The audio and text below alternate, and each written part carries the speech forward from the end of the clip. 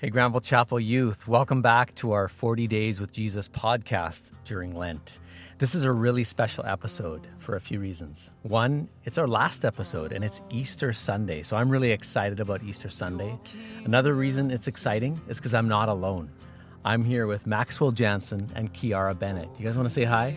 Hey, Mike. I'm happy to be here. Yeah, thanks for having us. Thanks for being here. Like literally, we're like crammed in my bedroom closet, which is now my recording studio, and it's hot, right? Oh, yes. I have to say, I love the work you're doing at Granville. Thanks, Max. I love the work you're doing. I appreciate it. And you, Kiara, I love that. Thanks. So guys, what we're going to do is we're going to dive into Luke chapter 24, the same chapter that we heard preached on at Granville Chapel this morning. So I'd like you to grab your Bible, open it up, and let's get into it. All right, guys. So here we are. We've got the Bible open in front of us. And as I was thinking of this passage this morning and thinking of what to say, one thought struck me, and it was that last year about this time, I was in Israel within our city, and I actually got to go to Emmaus, which literally is a few kilometers outside of Jerusalem. And so when I read this story, it takes me right back. So it's this little place, and the archaeologists have dug down, and they actually found sort of the actual road from that time. So you got these old stones you're walking on, and beside the road, you've got the sort of the foundation of these houses. So if you can imagine a house all crumbled down and just a couple feet of wall.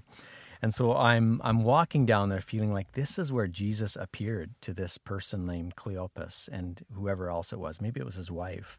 And so I'd walk into the little side house and think maybe this was the house where Jesus sort of went in with them, told them all these stories about himself, and then broke the bread. So when I read this, it's just really a special story. And again, it underlines for me, like I've been saying this whole podcast, that this really happened. These events really happened. And that gets me excited. And it makes me think, too, that, you know, it's a very ordinary place. Jesus is for us, ordinary people.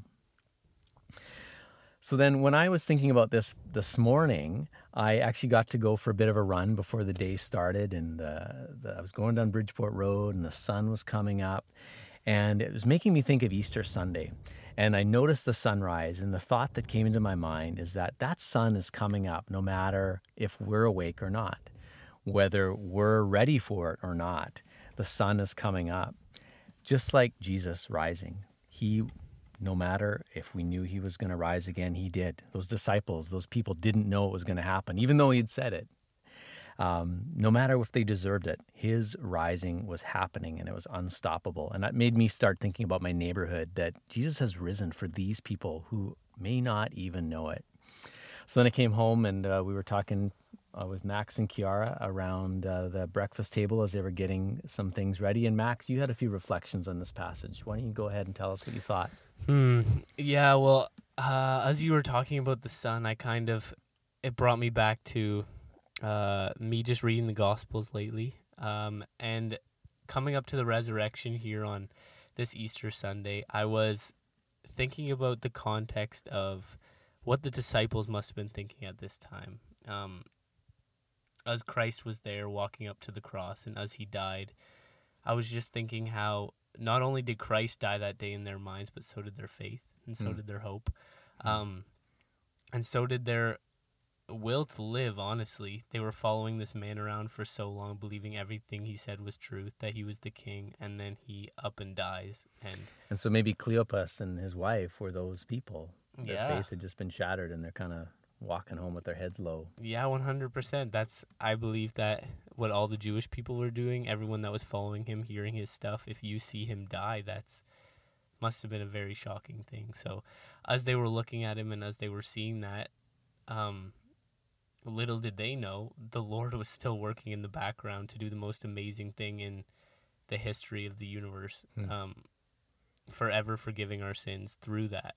And I think that's just the beauty of even how it ties in with the sun, and the sunrise and the sunset, just how whether we believe the sun's going to show up tomorrow or it's not, it will, no matter what. We can choose to stay in our houses and not look out the window and see it, but it's working, and it's going to be there no matter what. And I just think that's the beauty of the Lord, that he's always working and his plan will be carried out no matter what. So, Amen. Preach. Thanks, Max. And then Kiara, we were talking a bit, and you had some reflections this morning on the passage. Yeah, well, I guess something I've been thinking about in this Easter season is just how personable Jesus is. And I know that's something we're taught in Sunday school, that he is human, we can relate to him, he's personable, but I don't know if it's always something that I felt. I kind of looked to this Jesus a little bit who was kind of stoic and always righteous and good and kind of always did the right thing, and he was calm when people interrupted him. He was always calm when there was something crazy happening, like the storm or 1 million people, 5,000 people needed bread and fish to eat. Yeah, it's this always like calm Jesus. I heard in a sermon from the Meeting House, Pastor Bruxy KV said that we even sing songs like Away in the Manger, where we sing the little Lord Jesus, no crying he made. So we looked at this Jesus who from the start doesn't cry, doesn't have this kind of emotion. But actually, when we look to the story of him going to the cross, we see a Jesus who eats with his people on the Last Supper, and laughs with them, and is deeply connected with his friends and his disciples, who weeps as he's on his way on the donkey, and who gets tortured and beaten, and is just so distraught that he is like feeling forsaken by his Father. So not only is this Jesus physically beaten, but he's emotionally beaten by the guards and the people who are torturing him, and he's actually dealing with a lot of loneliness, I think, as well as all his disciples, the people who have been following him around, are all of a sudden nowhere to be seen when he's at this really low point. And I actually think in this moment that's something that we can relate to a lot. I think a lot of us are feeling a lot of loneliness, and sometimes it might not seem like Jesus is someone that we can turn to when we're feeling lonely, but I think we can be confident that he knows how we feel, whether it's physical pain, emotional pain, or like a spiritual pain of distance and loneliness. That's something I've just really appreciated about Jesus in this time, that he resonates with every deep pain and emotion that I feel, and I can turn to him. But ultimately, he's conquered that, and he is he's victorious over those awful feelings and those things. And so we can be confident that he has good plans for us, and he will see it through to completion. And I think in this story, so I think those disciples, Cleopas and all the disciples, were feeling all that. And then he appears to them. It says, like in verse 36, while they were talking about all that has happened and these rumors of him resurrecting, boom, he's in their midst.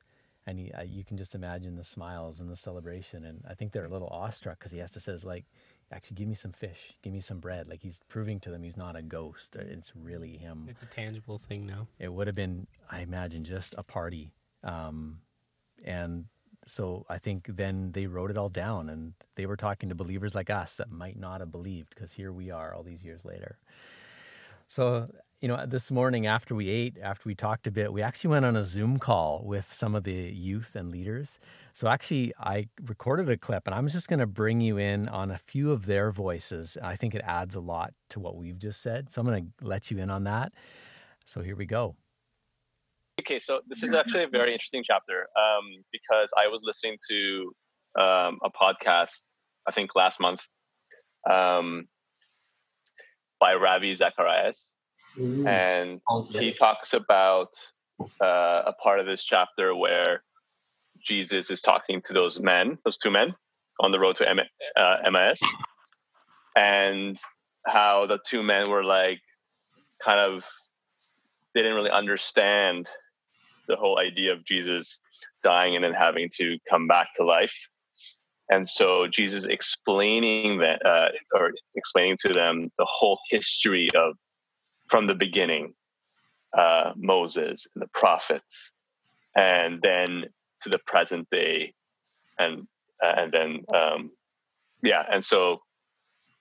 Ravi was saying how kind of like Jesus took all of history in that moment, and then and how God is like the author of history, and how it's important to kind of see that every day of our lives, God is writing more of it. And it's interesting because I can't really explain it the way he did, but it's just mind blowing how those two men got got us kind of a nice history lesson, but at the same time, God is not just the past, he's also the present and the future. So he lives in all of time.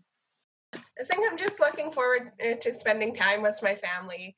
And it's really cool just how I was thinking back to the passage this morning, that the moment Jesus chose to reveal himself, or that he was to reveal to the two disciples, was when they were sitting down together over a meal, and just how precious that time in community is, and how God created us to be in community and with others. And in this time that might look different in these smaller groups, but God met them when they were just two of them there. He didn't and two ordinary disciples.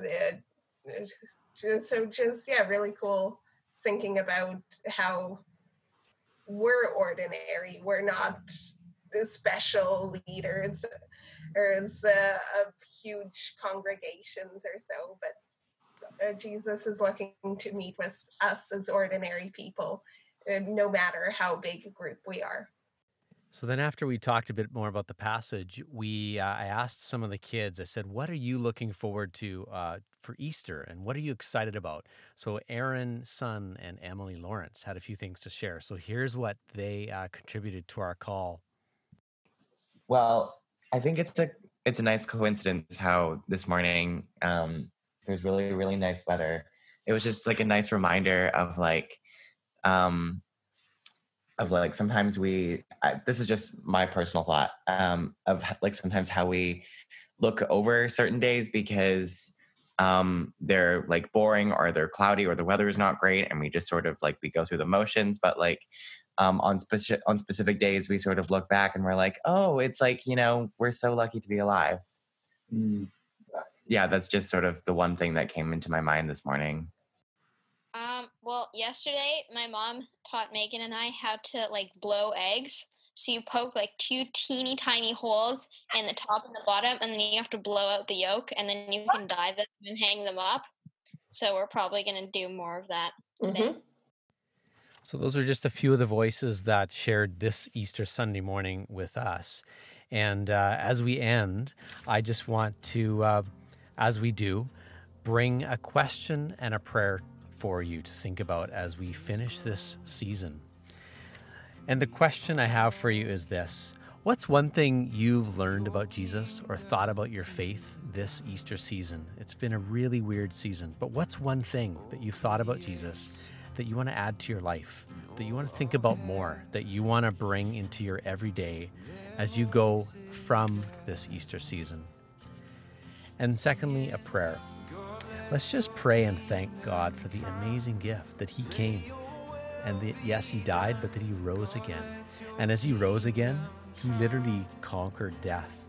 Death, and even this fear of death our society is living with now, does not hold a sting. It doesn't hold a candle to God's life. Let's hold on to that. I think that is what is going to make us distinct and live in this world with hope. So there you go, folks. It's been a real blast making these podcasts for you in Lent 2020. So whatever you're doing today, I hope and pray that you are full of hope and praise. Enjoy your family. Enjoy the amazing weather today and this week. And have a great week. See you later. As we look to the day when all injustice will bow, and every voice will cry out, holy is your name. We say, God, let your kingdom come.